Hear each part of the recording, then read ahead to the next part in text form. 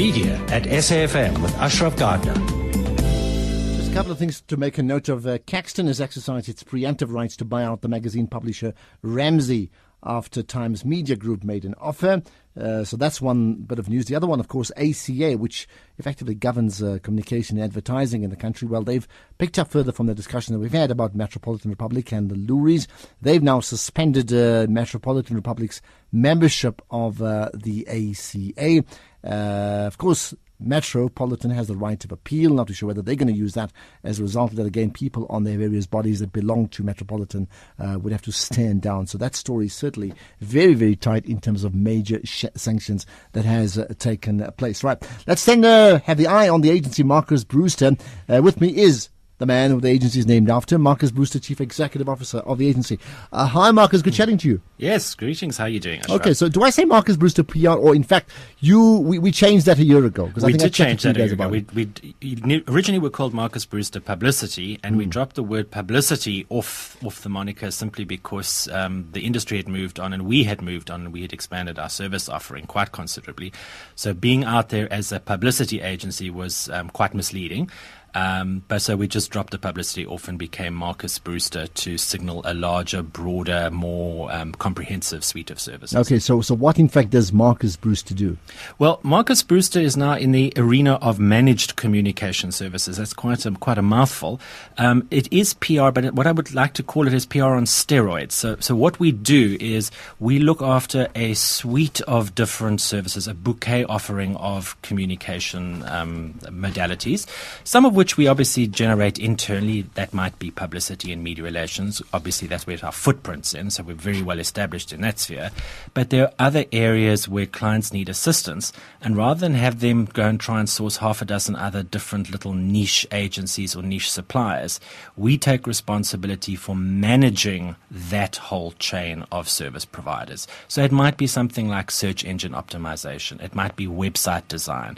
It might be video production. We're not necessarily doing those things internally, but if they will fit into an overall comm strategy for a client, we will manage that process of sourcing the correct partners and then work with them to ensure a seamless delivery across the implementation. And you did that why? Because possibly losing business if you didn't do that? No, not at all. I think it's really just a change in the way the marketplace is moving, and that is that there are now so many different subspecializations that it's quite overwhelming for a certain tier of client. And I'm not talking about the mega clients like Celsi, your previous guests, who obviously will go straight away to one of the top 5 agencies, and those big agencies will most often have a lot of those service providers in-house anyway.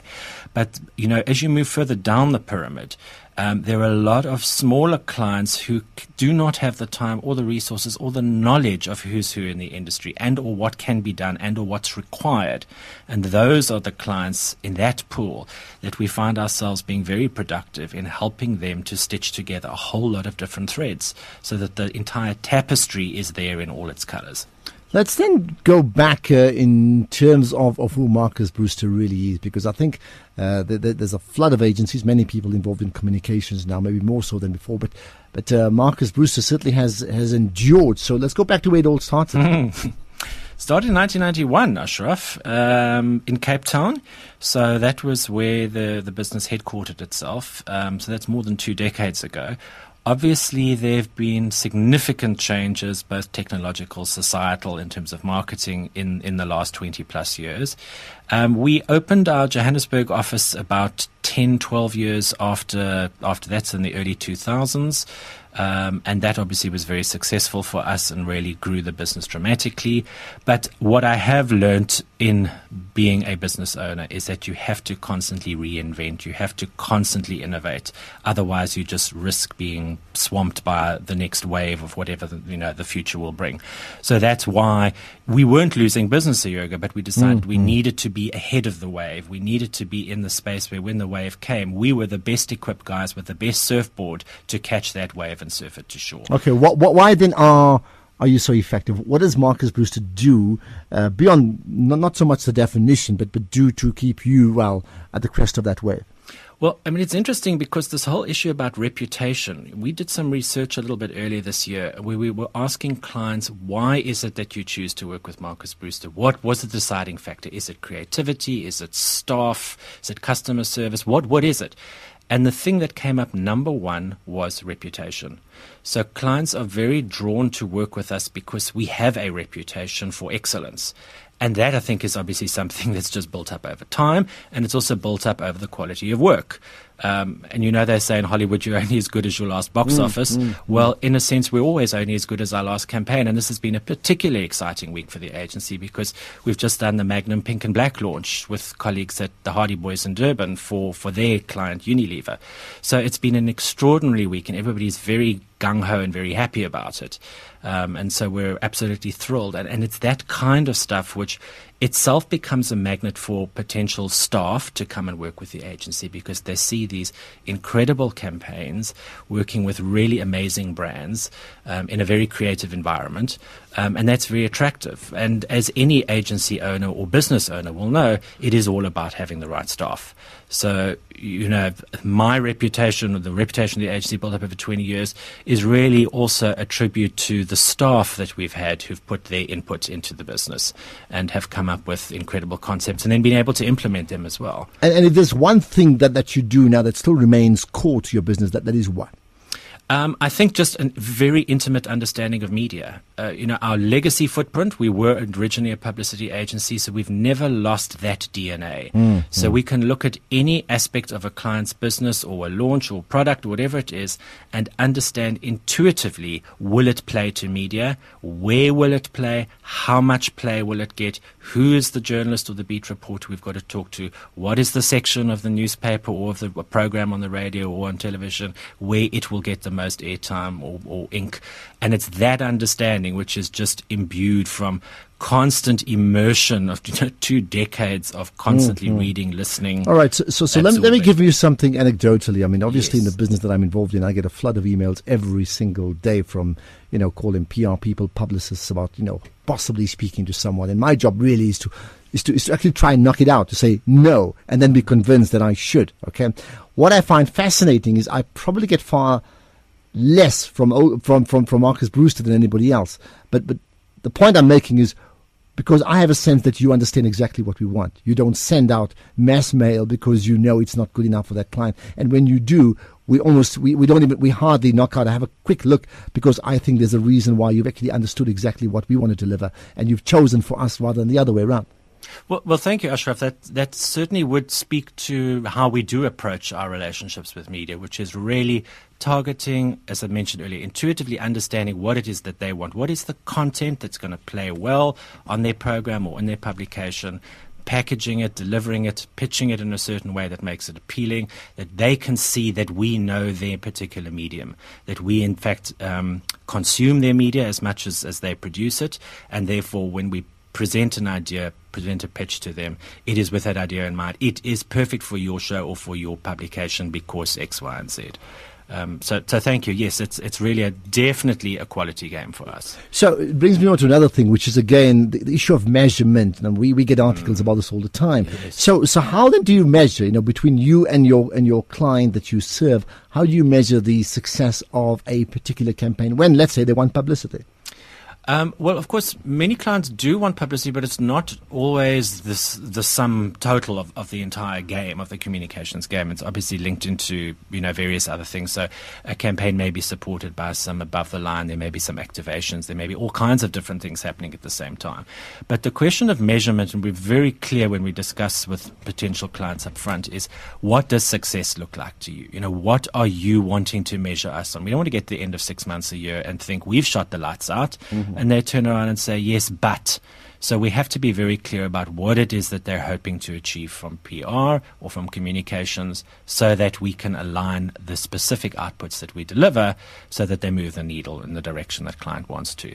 So it's not particularly acceptable anymore in the field of publicity and PR to only count the number of clippings, or even worse, to count your AVE or advertising value equivalent. So those kind of measures are kind of frowned on now. we're much more often talking to clients about what is the commercial objective that we're Okay, trying to but achieve. then how then do you measure that? You see, the advantage of clippings and mentions and AVs are because you can actually count them. How do you count then what you do? Well, what that is, that's an outputs measure. And what we're most often talking to clients about is an outcomes measure. So just to give you an example, because it's ripped from the pages of this week, I mentioned earlier the Magnum Pink and Black launch that we did. What happened there was at this launch, the social media activity that was happening during that afternoon of the launch actually made Magnum Pink and Black trend. So we kind of, all of a sudden, and wouldn't that be amazing for any client launching a product, that as that launch is happening, your particular brand is trending in South Africa. So that's a huge measure. It's not a publicity measure. There wasn't a press clipping. It wasn't a measure of, well, how many media people came to your launch.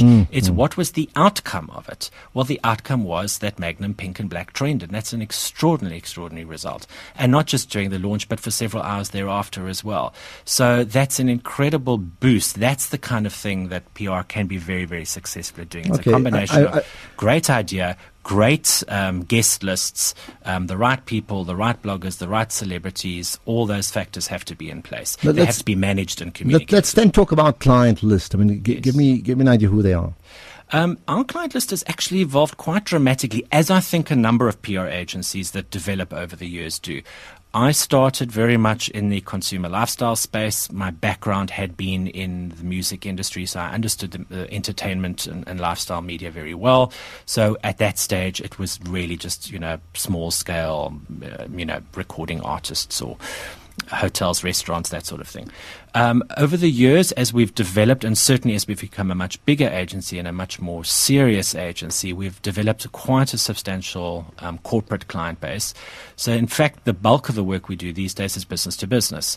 So these are not necessarily consumer-facing brands. For instance, we work with Ubank. We work with kind of clients in the computer space. We work with SAP. So there are a number of different areas in which we are involved that are not necessarily the sexy brands that 20 years ago I would have been desperate to work on those brands, but we do very solid work for these brands and we deliver very measurable results for them. And it's a different area of communication in many instances. A certain amount of it is reputation management. We're always on standby for crisis communication work. So that's a very different space to be in than taking journalists out, to lunch and inviting them to give me your take on that, on crisis communication. It seems to be a very important issue right now. Well, yes. I think the importance of crisis comms really came to the fore about 5 years ago when there was the kind of global economic meltdown, where all of a sudden companies, and specifically in the financial services sector, companies that were considered to be as safe as banks, banks that were considered to be as safe as banks were no longer safe. And so the whole arena of trust became massively eroded. What were the brands that consumers could trust? Was there any brand that you could believe in anymore if a giant like Goldman Sachs or whatever, went belly up? So that became, the new instigator for the role of crisis comms, where all of a sudden it was terribly important to shore up reputation management because people no longer were trusting brands. And that trickle or ripple effect obviously came down to South Africa a couple of years later. We only saw it come down about 2 years down the line after it had hit America. But we've picked up a lot of corporate clients, and a lot of the project work we do is the phone rings and somebody says we've got a problem. Somebody's, complaining about us in the media. We need help. Or this thing is about to go viral. We need help. Can you control it? And so that's a lot of the project work that we get called upon to do. And that's an interesting one. Do you in fact pitch for business, or is it very much a case of clients calling you because? Oh, no, we're very much on tender lists and whatever. So we're constantly being invited to pitch for various pieces of business. It's a very, very slow process, and I must say, in the 20 years I've been around, I don't ever recall this RFP process being so arduously drawn out. Deadlines are missed repeatedly by clients who promise they'll revert by such and such a stage. Sometimes these things go on for 18 months and then the tender is withdrawn or whatever. It's just become extraordinary to see how muddled and confused the procurement process has become. Maybe it's just because we're in a league now where we're eligible to be considered for very much larger tenders. I don't know what it is, but I don't recall ever having gone through this kind of rigmarole before in the past. I get your frustration. Just lastly, then, Yes. what for you amongst the biggest trends in broader communications can we expect, and certainly can we expect Marcus Brewster to sort of play in that space? Well, yes. One of the things that we think is, I don't think we're being particularly Nostradamus here and talking about it, is the predicted uptake in visual communication, as in video clips. And so much search is going to change to kind of YouTube. So I think the idea around content now, the idea of the standard press release, it will always have a role, but the importance of producing video content, visual content, having something that people can download and watch is something that all brands and all companies really have to start thinking about very seriously now, because that, for us, is very much where the future is. It's amazing. Just yesterday I had a chat with my wife and one of the kids, and that's all they said. They've been spending all the time where people are, whether they're SMSing or MMSing or BBMing or WhatsApping. It's all about video clips. So you're actually on the ball there. Absolutely. Marcus, just last thing. Yes. So how many people when they meet up with you say, like, are you that first judge from the Idols, or is that a forgotten thing? No, it's not. Well, people recognize me, but they can't remember where they know me from. So it's like they think, oh, was I at a wedding with this guy last month sitting at the same table, or were we at school together? He was in a different year to me, or something like that. But funnily enough, the instant bolt of recognition, if I open my mouth to speak, people remember my voice very strongly. So that seems, then the connection, then the penny Of happens. course. Well, you wouldn't be wrong if you said, I'm in the business as Marcus Brewster. I'm an idol maker, because effectively, to a large degree, that's what you do anyway. Marcus, thanks for your time. Most appreciated. Good chatting to you indeed. Thank you, Ashraf. There you Thanks are. so much. Marcus Bye. Brewster from the agency Marcus Brewster. And